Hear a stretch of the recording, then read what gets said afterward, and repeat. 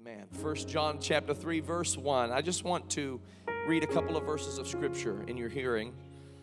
Behold, what manner of love the Father hath bestowed upon us, that we should be called the sons of God. Therefore the world knoweth us not, because it knew him not. Beloved, now are we the sons of God, and it doth not yet appear what we shall be. But we know that when he shall appear, we shall be like him, for we shall see him as he is. Amen. I want to preach to you for just a few moments on this Resurrection Sunday morning on this subject. Now are we the sons of God. Now are we the sons of God. Could we just lift our voices together in praise and prayer unto the Lord? God, we thank you for this day. This day that even as the sun rose this morning, we take time to remember that you, the precious Son of God, rose from the dead. We thank you for this, that you have done for us. And we thank you, Lord, for this opportunity to gather in your presence, to hear your word, to deliver your word, to receive your word into our hearts and our minds. Lord, we love you today, and we give you all praise and glory, for you alone are worthy. We ask for an anointing upon the remainder of this service. In the precious name of Jesus we pray. And everybody said, in Jesus' name. And everybody said, amen. And amen. God bless you. You may be seated this morning in the name of the Lord.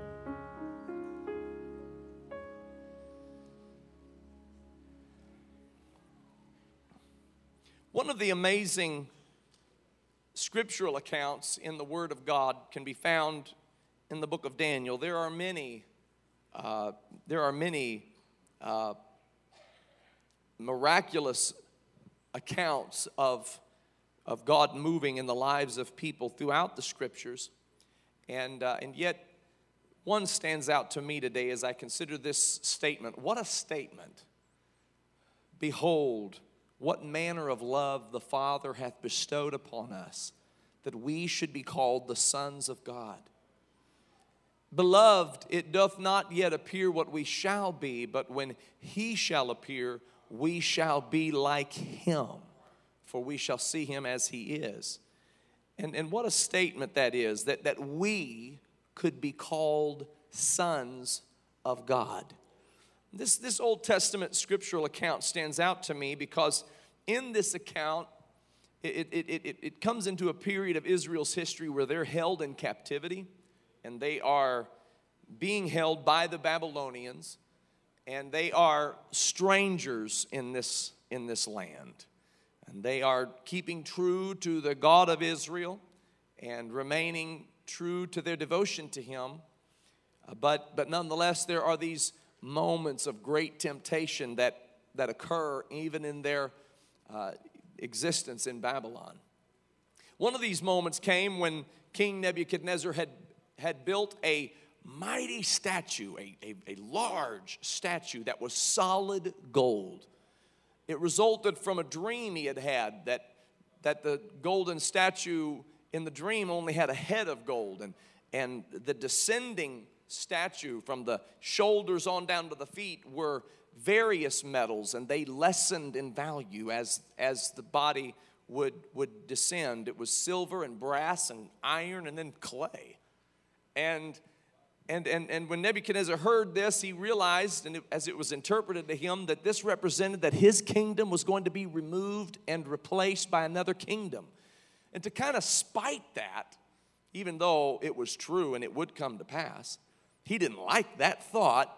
And to spite that, he built a statue that didn't just have a golden head, it was gold from head to foot.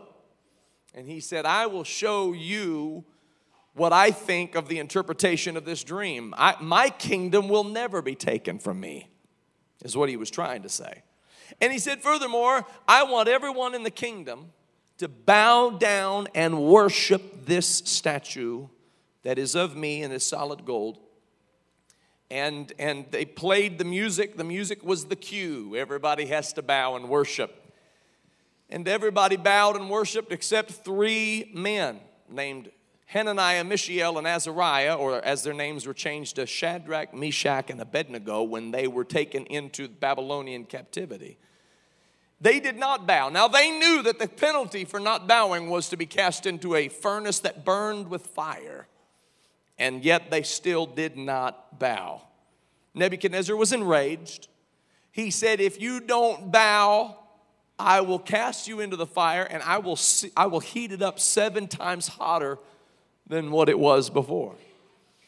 And Shadrach, Meshach, and Abednego still would not bow because they were devoted to the Lord and only the Lord. Nebuchadnezzar did, in fact, cast them into the fiery furnace. It was heated up 7 times hotter than what it had been previously heated. The men throwing them into the furnace died upon encountering the suffocating flame. And yet Shadrach, Meshach, and Abednego were cast into the fiery furnace and did not die. Nebuchadnezzar peered into the fiery furnace for curiosity's sake and saw Shadrach, Meshach, and Abednego in the fire, walking, alive, and well. And furthermore, there was somebody in there that he didn't throw in there. That would be alarming. And he was alarmed. And he said, could somebody explain to me why we threw 3 guys in the fire and now I see 4 men in the fire? And could somebody explain to me why that 4th man looks like the Son of God? Now that is a powerful statement, that he looks like the Son of God. Because Nebuchadnezzar was not a prophet in the sense that he was actually a heathen king. He was not a prophet in the sense that he could foretell who Jesus was or foreknow who Jesus was. This was hundreds of years prior to Jesus entering into the world. Nebuchadnezzar's statement was not that he understood who Jesus was. His statement was, there's only one type of person who could withstand the impact of a fiery furnace, who could walk around untouched by the flame and undaunted by the ferocity of this fire. And that kind of person is a son of God. So whoever this 4th man in the fire is, has to be someone who is a son of God or has power or has dominion or has authority over the flame. Because it is true, ladies and gentlemen, that a son of God has dominion and has authority that comes from the Lord. Now, the first son of God that we encounter in the scriptures is a man by the name of Adam. Adam. Paul warns in his letters, he warns that we be careful not to enter into vain babblings or vain discussions about endless genealogies. And our world is filled with vain debates and disputes about endless genealogies, claiming that genealogies go so far back into the billions of years that you can't pinpoint their origin. And that is not the truth. We can pinpoint the origin. The Bible gives us the genealogy that dates back to the very beginning of time. The scripture says, and I won't read all of them because it gives the actual genealogy that dates from Joseph, who is the carpenter, supposed by them, the Bible says, as was supposed the father of Jesus. We know that the Holy Ghost overshadowed Mary. Amen. But we see the genealogy from Joseph all the way back to Adam. I'm not going to read that on this Sunday morning, but I'm going to read the last 3 verses of it. Luke chapter 3 and verse 36 says, the son of Canaan, which was the son of Apharxad, which was the son of Shem, which was the son of Noah, which was the son of Lamech, which was the son of Methuselah, which was the son of Enoch, which was the son of Jared, which was the son of Maleleel, which was the son of Canaan, which was the son of Enos, which was the son of Seth, which was the son of Adam, which was the son of God. God is the first and the last. Oh, hallelujah. God is the beginning and He is the ending.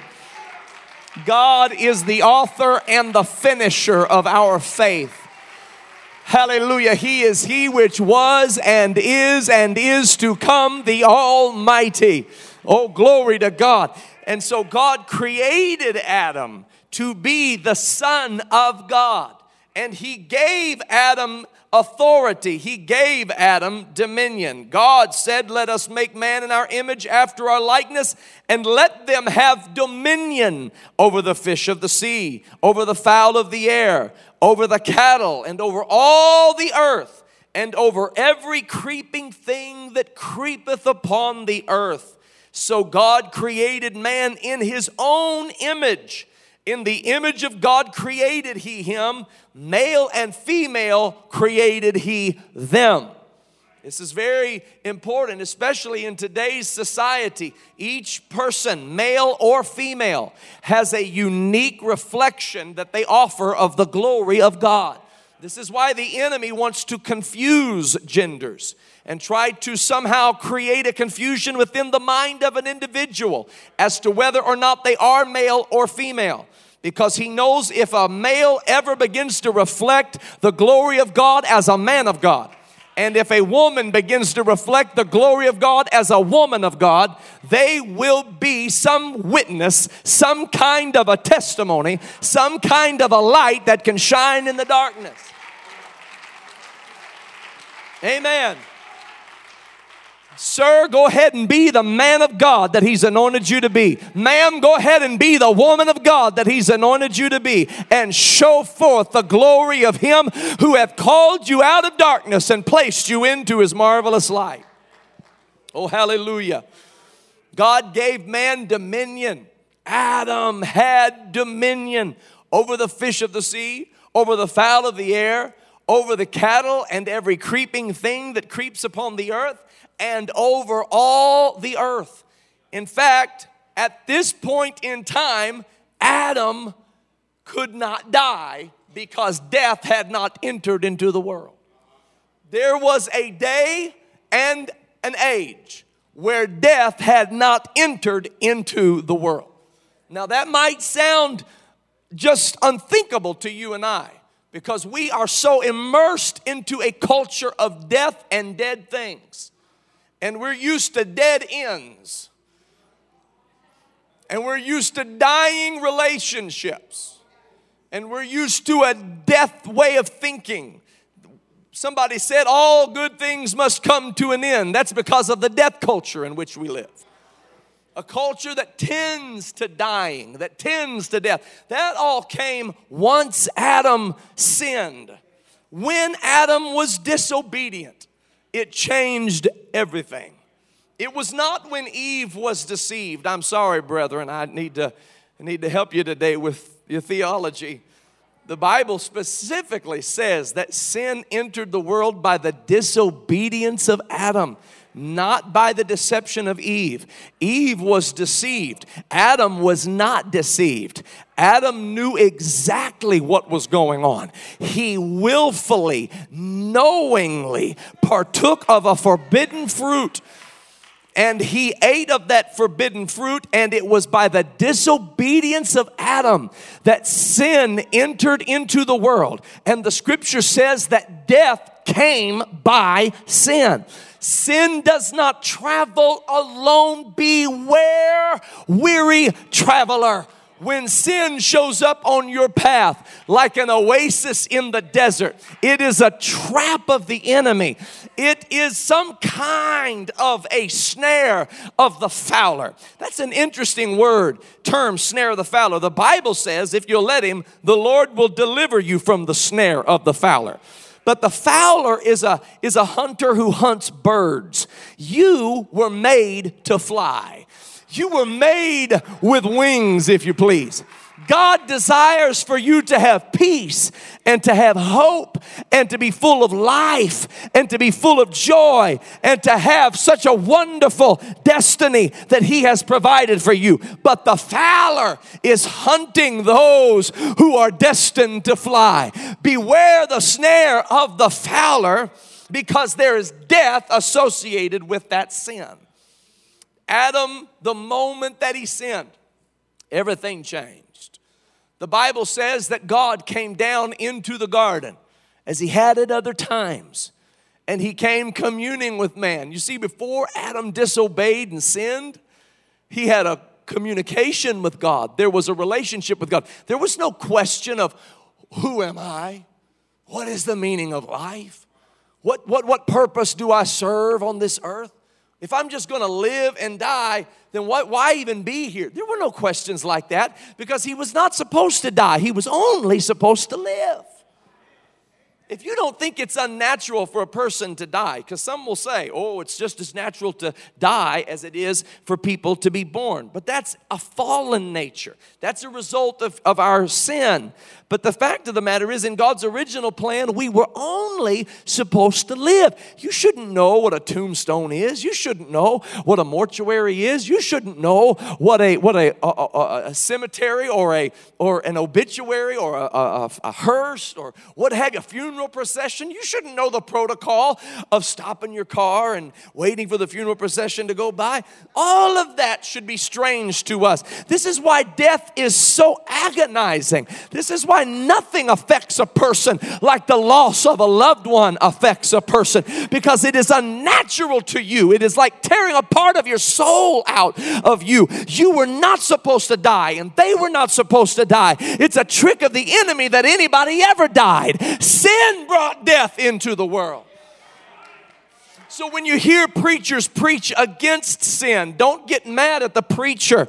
The preacher is not trying to take your toys away from you. The preacher is trying to deliver you from the snare of the fowler.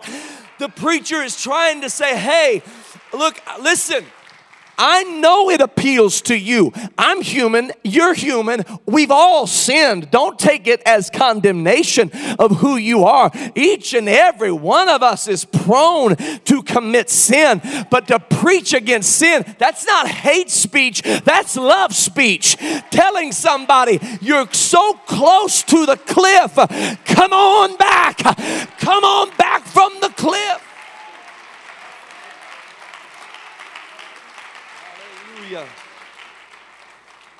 Now, a lot of preachers will stop preaching against sin because people will say, I'm not going to sit there, preacher, and let you just tell me all the things I'm doing wrong. I will not come back next week.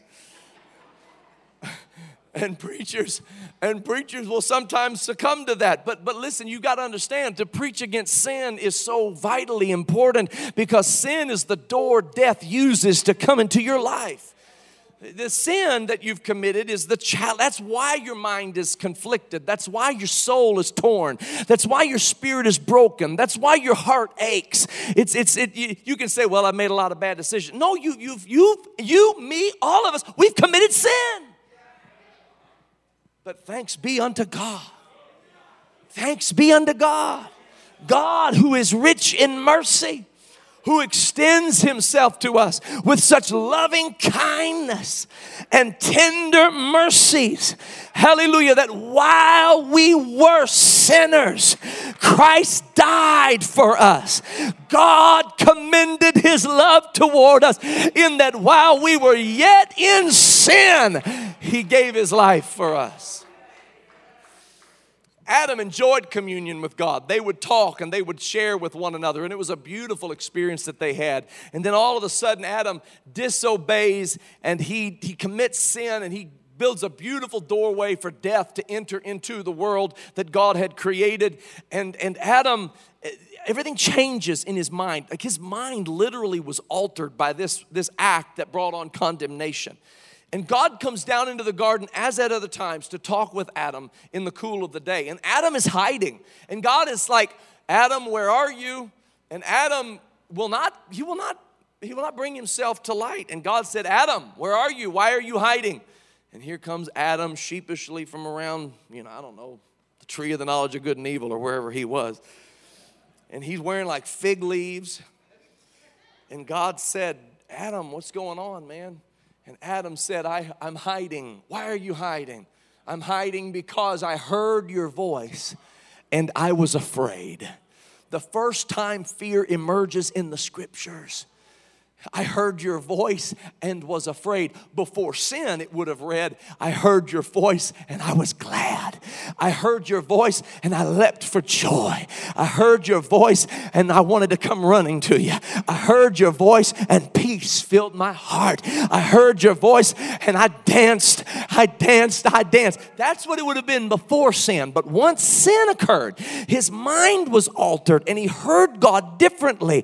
And when God's voice came, it was not a voice that brought comfort, but instead it brought fear. He said, I heard your voice and I was afraid. And that's the way the world perceives the voice of God. You know it's true. You were there. You know that the first time you heard the voice of God and you could not perceive it and you thought it was anger. You thought that it was unkindness. A preacher got up and said, repent, and you thought that meant God hates me. No. It means God loves you.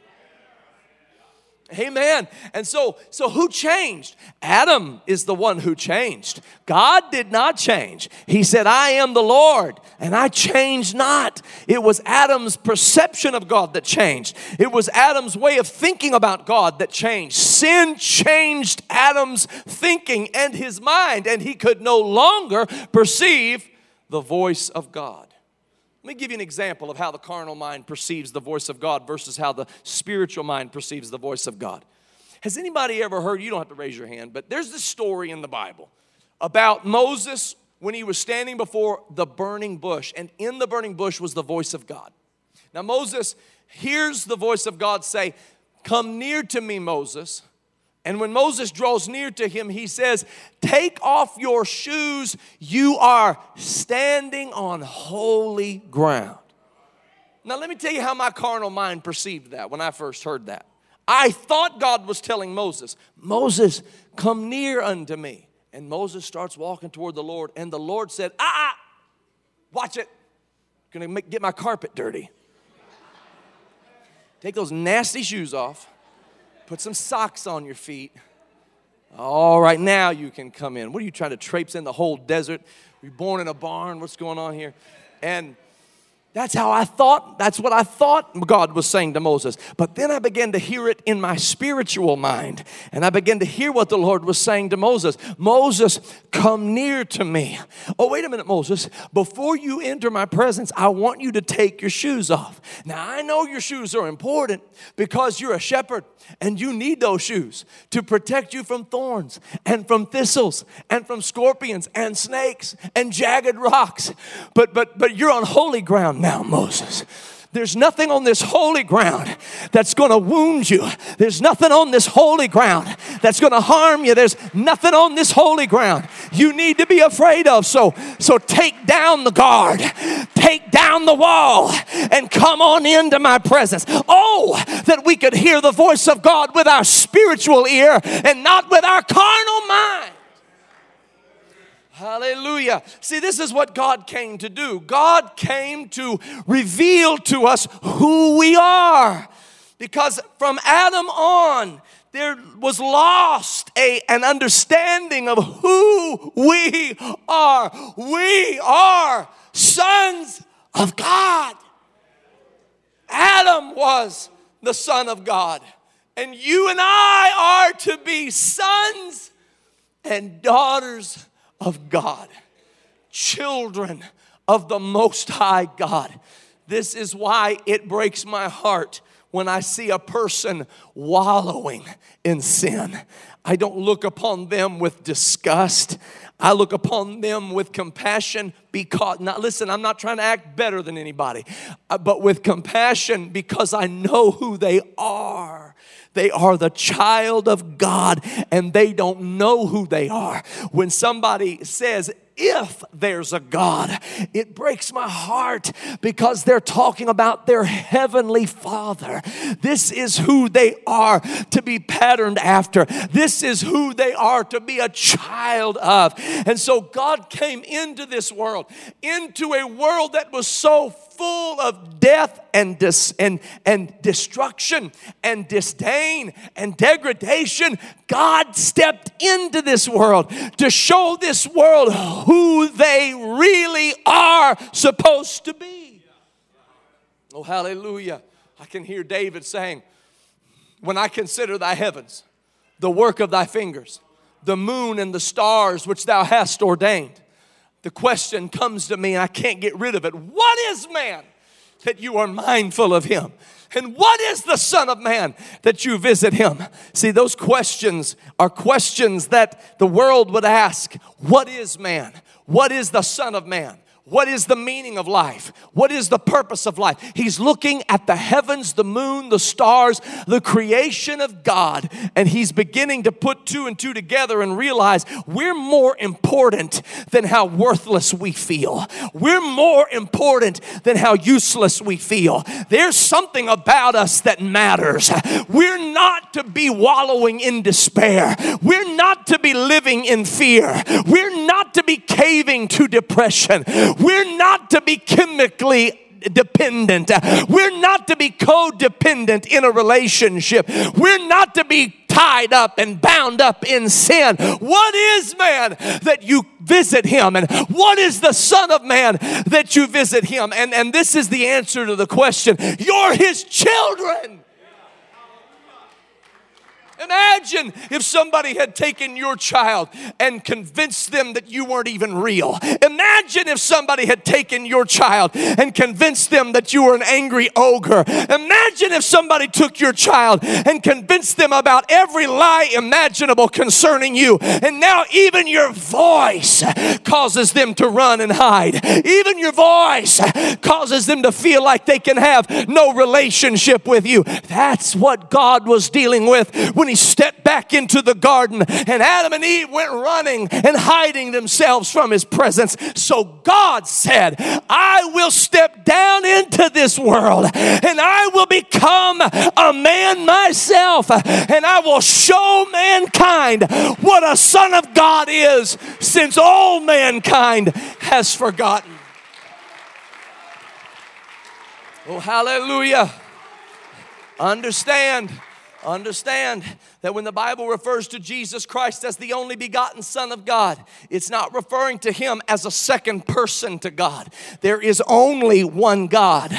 I said, hear, O Israel, the Lord our God is one Lord. He said, even I am the Lord, and beside me there is none other. There is nobody on his left or to his right. He does not need somebody. He said, beside me there is none other. He is the altogether lovely. He is the all in all. He is the wonderful and the counselor. He is the mighty God and the everlasting Father. He is the Prince of Peace. He is the King of all kings and the Lord of all lords. He is Zion's righteous governor. Hallelujah. I wish I could tell you who he is. He is the Lamb slain from the foundation of the world. He is the good shepherd that laid down his life for the sheep. He is the high priest, and he is the sacrificial lamb, and he is the one who dwells between the cherubims upon the mercy seat. Oh, hallelujah. Woo! Thank you, Jesus. Thank you, Jesus. Thank you, Jesus. And he's in my soul, and he speaks to my heart, and he lifts my spirit, and he lifts my heavy burdens. He's a way maker. He's a burden bearer. He's a heavy load sharer.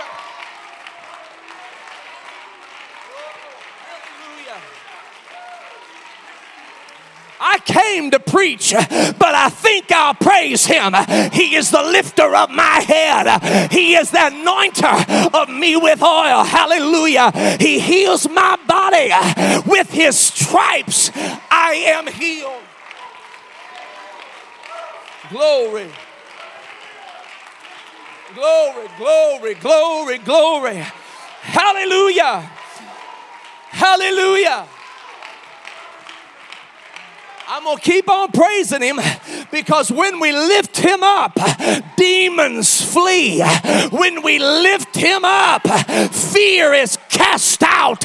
When we lift him up, hallelujah, addictions and chains of bondage are broken. Hallelujah. Thank you, Jesus. Woo. Thank you, Jesus. Thank you, Jesus. You see, the Bible says that because man brought sin and death into the world, by man, sin and death would have to be defeated. That meant somebody had to live a righteous life, completely righteous. See, we think we're righteous because we came to church this morning. No, I'm not talking about doing one good thing. I'm talking about no sin. You don't qualify, and I don't qualify. He said, I looked for an intercessor and I found none. So my own arm brought me salvation. Hallelujah. In fact, the Bible says that the Holy Ghost overshadowed Mary and said to Joseph, the angel had to go to Joseph because Joseph wondered what was going on. He was engaged to be married to her. The angel spoke to Joseph and said, don't be afraid. This that is in Mary is of the Holy Ghost. His name shall be called Emmanuel, meaning God with us. And then the angel told Mary, don't be afraid. I know there are some things happening inside of you. You can't figure it all out, but it is in you. It is of the Holy Ghost. His name shall be called Jesus, for he shall save his people from their sins. God put himself into the womb of Mary and allowed himself to be developed in this body. The Bible says he was made of a woman, made under the law. He was brought forth, who was? God was, as the only begotten Son of the living God. Because you didn't know who you were. I didn't know who I was. No man knows who they are. We are to be sons of God. When? Now we are sons of God. So he said, I'm going to show you what a son of God is. Woo. I'm going to show you how a son of God lives. I'm going to show you how a son of God treats people. I'm going to show you how a son of God is merciful. I'm going to show you how a son of God is patient. I'm going to show you how a son of God is kind. I'm going to show you how a son of God overcomes temptation. I'm going to show you how a son of God, hallelujah, treats his mother, treats his brethren. I'm going to show you how a son of God lives a pure and holy life. I'm going to show you how a son of God prays. Not only am I going to show you how a son of God lives, I'm going to show you how a son of God dies. And I'm going to show you how a son of God won't stay dead.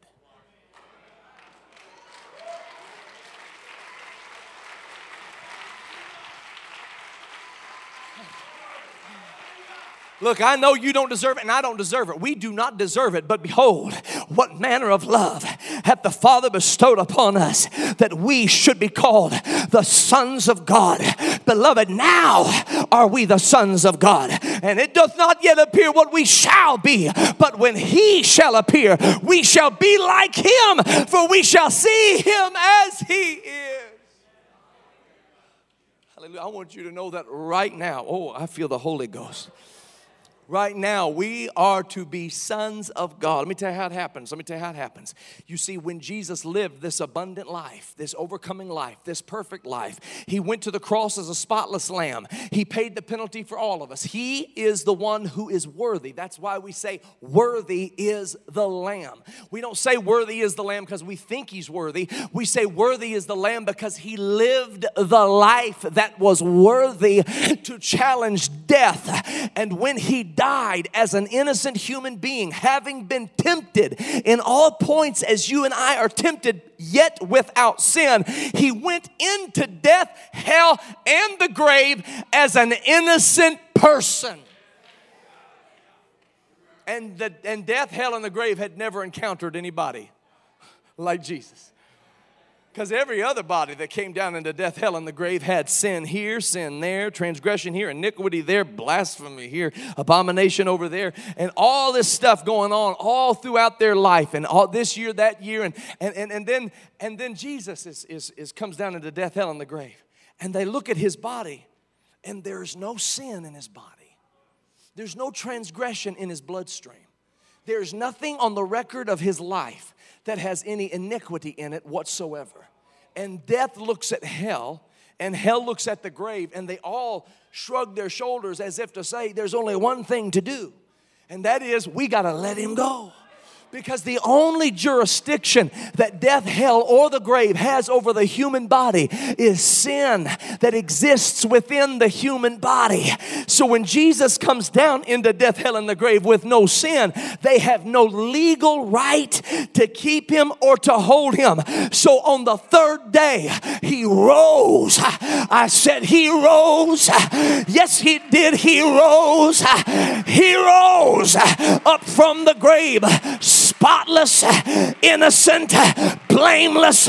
Oh, I wish I could preach it like I feel it. He rose up from the dead. They came to the grave, but the angel said, he is not here. He has risen and is alive forevermore.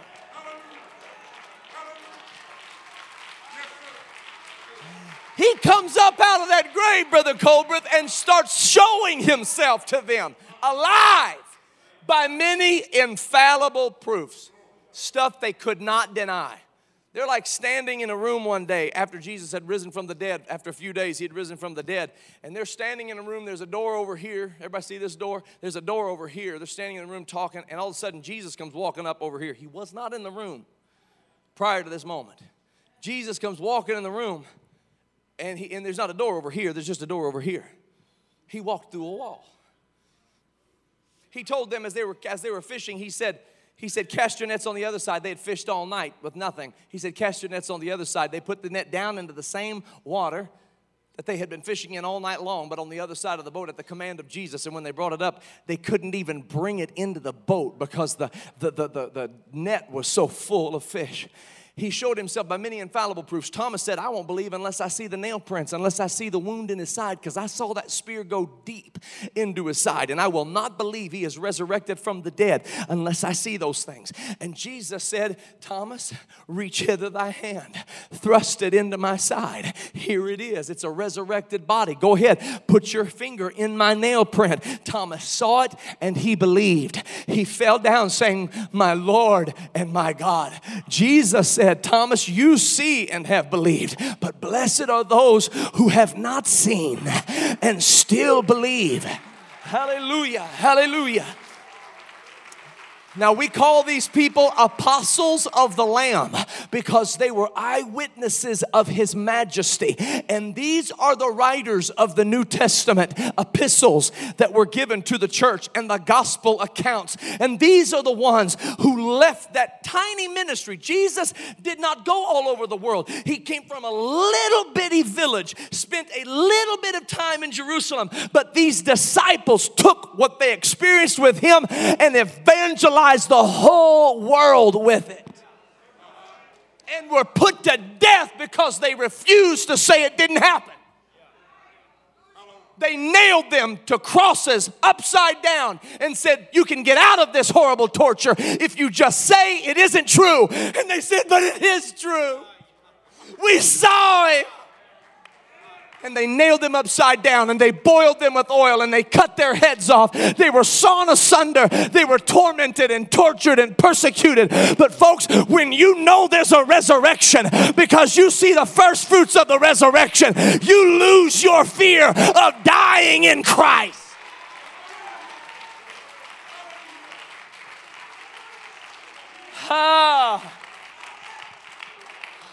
So when I preach to you, repent. And Brother Tierney said it already. Be baptized in Jesus' name.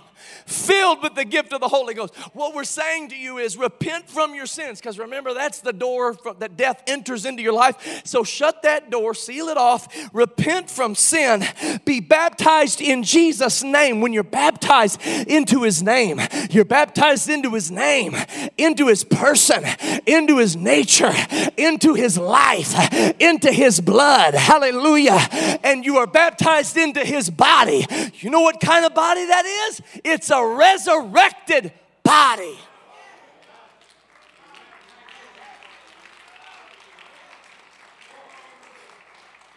and you shall receive the gift of the Holy Ghost. Oh, hallelujah. And that Holy Ghost in you is a quickening spirit. And I want you to know Jesus rose from the dead. That's what we're celebrating today. We are not just celebrating his resurrection. We are celebrating the fact that he rose from the dead and what that means. Because it means those who die in Christ are going to rise. I said they're going to rise. I said they're going to rise.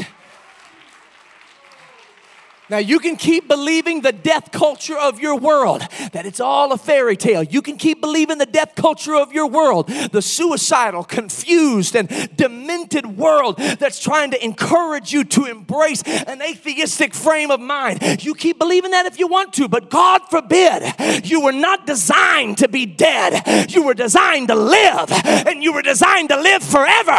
And you might die on this earth, but if you die in Jesus, you will rise to walk with him in newness of life.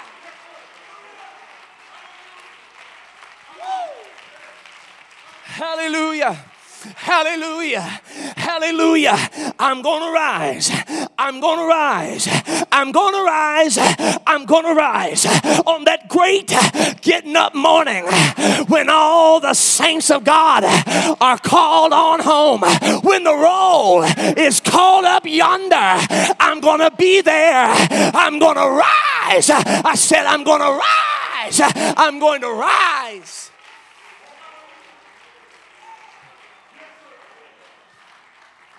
Hallelujah. Glory. Glory. Glory. Hey, I'm not surprised when I get on Twitter and I see the kingdoms of this earth shaking. I'm not surprised one bit, because the same Bible that told me Jesus rose from the dead is the same Bible that said it's going to happen just like it's happened. I'm not surprised. You haven't seen anything yet. Every kingdom of this earth is going to shake and fall.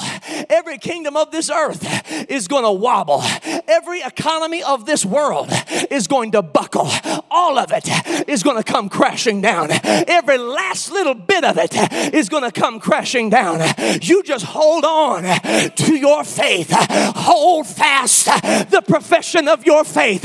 Be buried with him by baptism into his death. Glory. So you can rise to walk with him in the resurrection. Hallelujah. Every bit of it, all of it's going to fall. Hollywood's going to fall. All of it. Every bit of it's going to fall. You be careful what kingdom you're tied up to, because all of it is coming down. The old song said, everything that's not of Jesus shall go down. Shall go down. All of it is going to come crashing down. It's happening as we speak. But the body, hallelujah.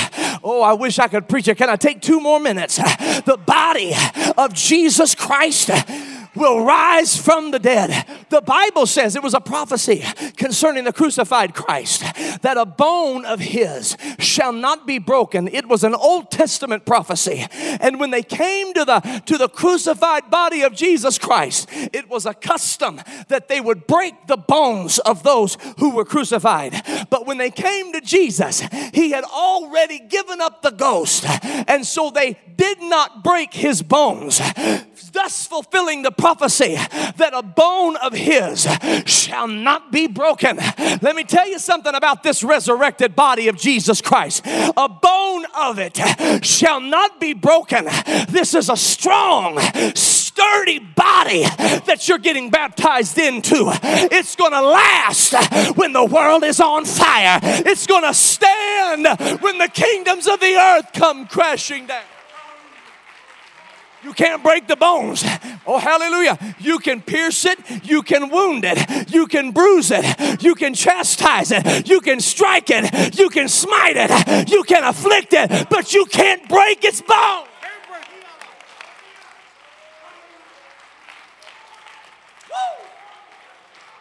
Glory, hallelujah. Glory, hallelujah. Glory, hallelujah. Oh, I praise you, Jesus. I'm sorry.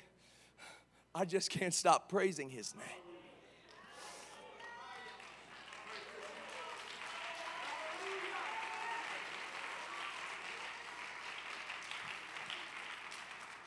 Hallelujah.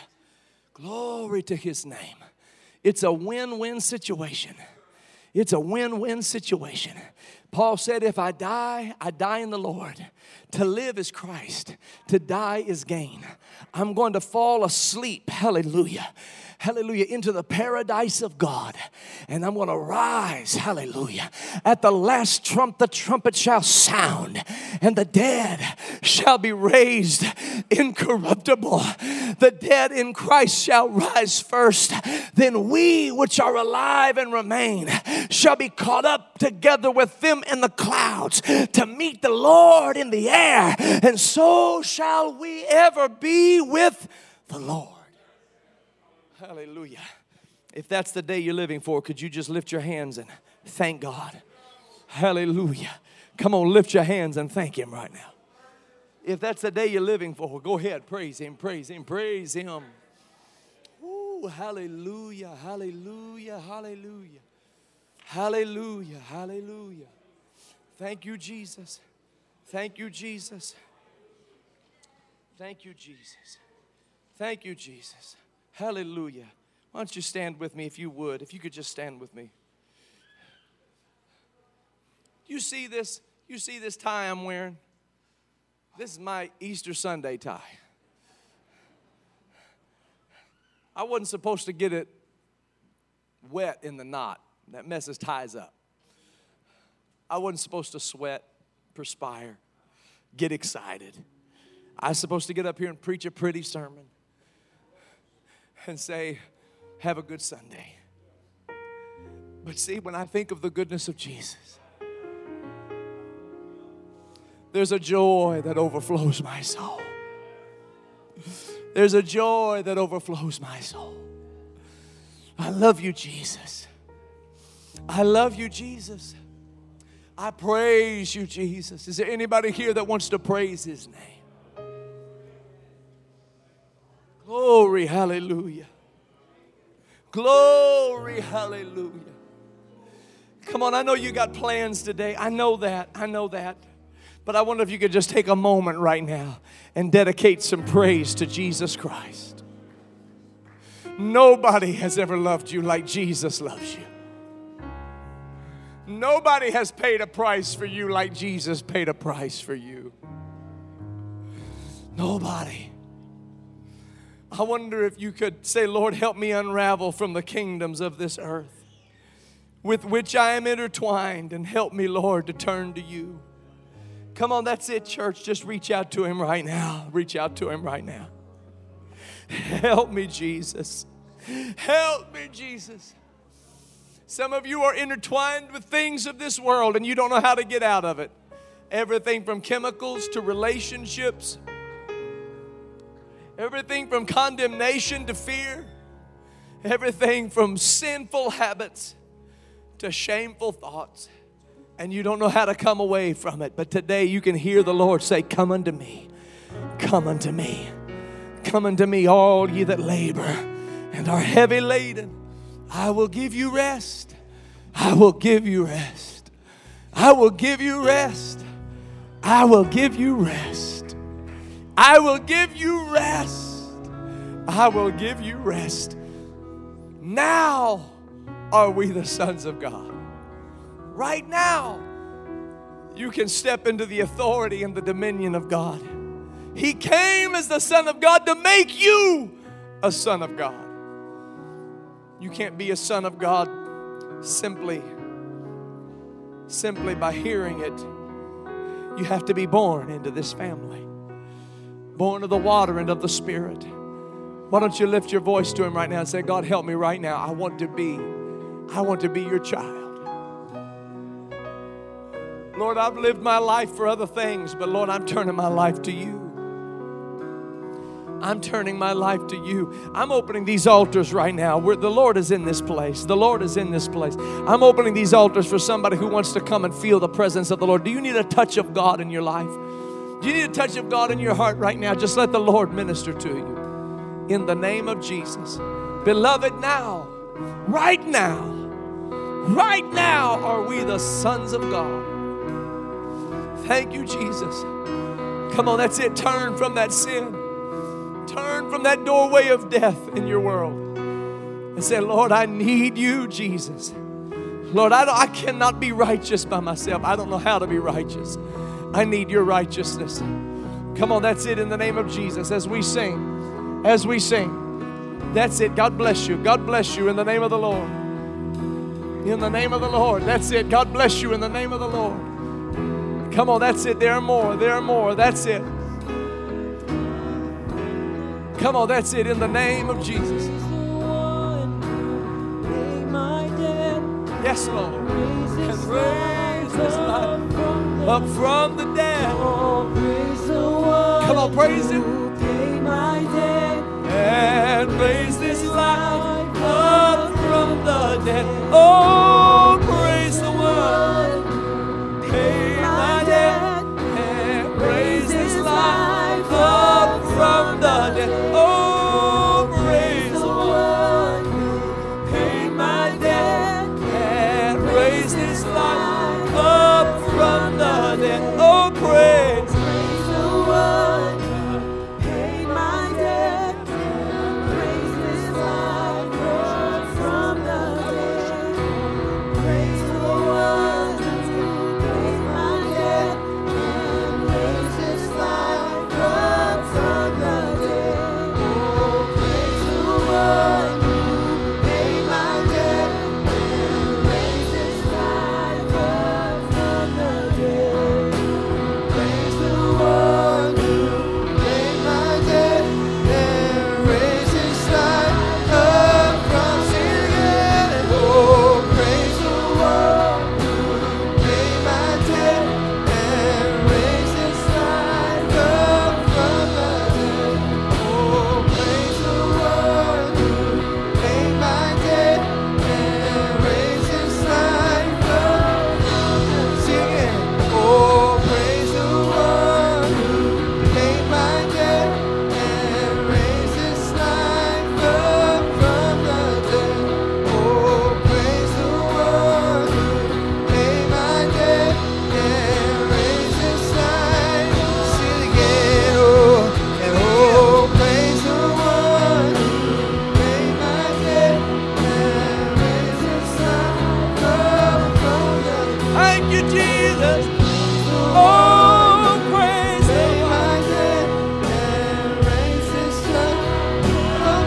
One more time. Oh, Praise the one who paid my debt and raised His life up from the dead. oh, Praise the one come on, what manner of love? paid my debt. Behold, what manner of love? His life What manner of love? from the What dead. manner of love?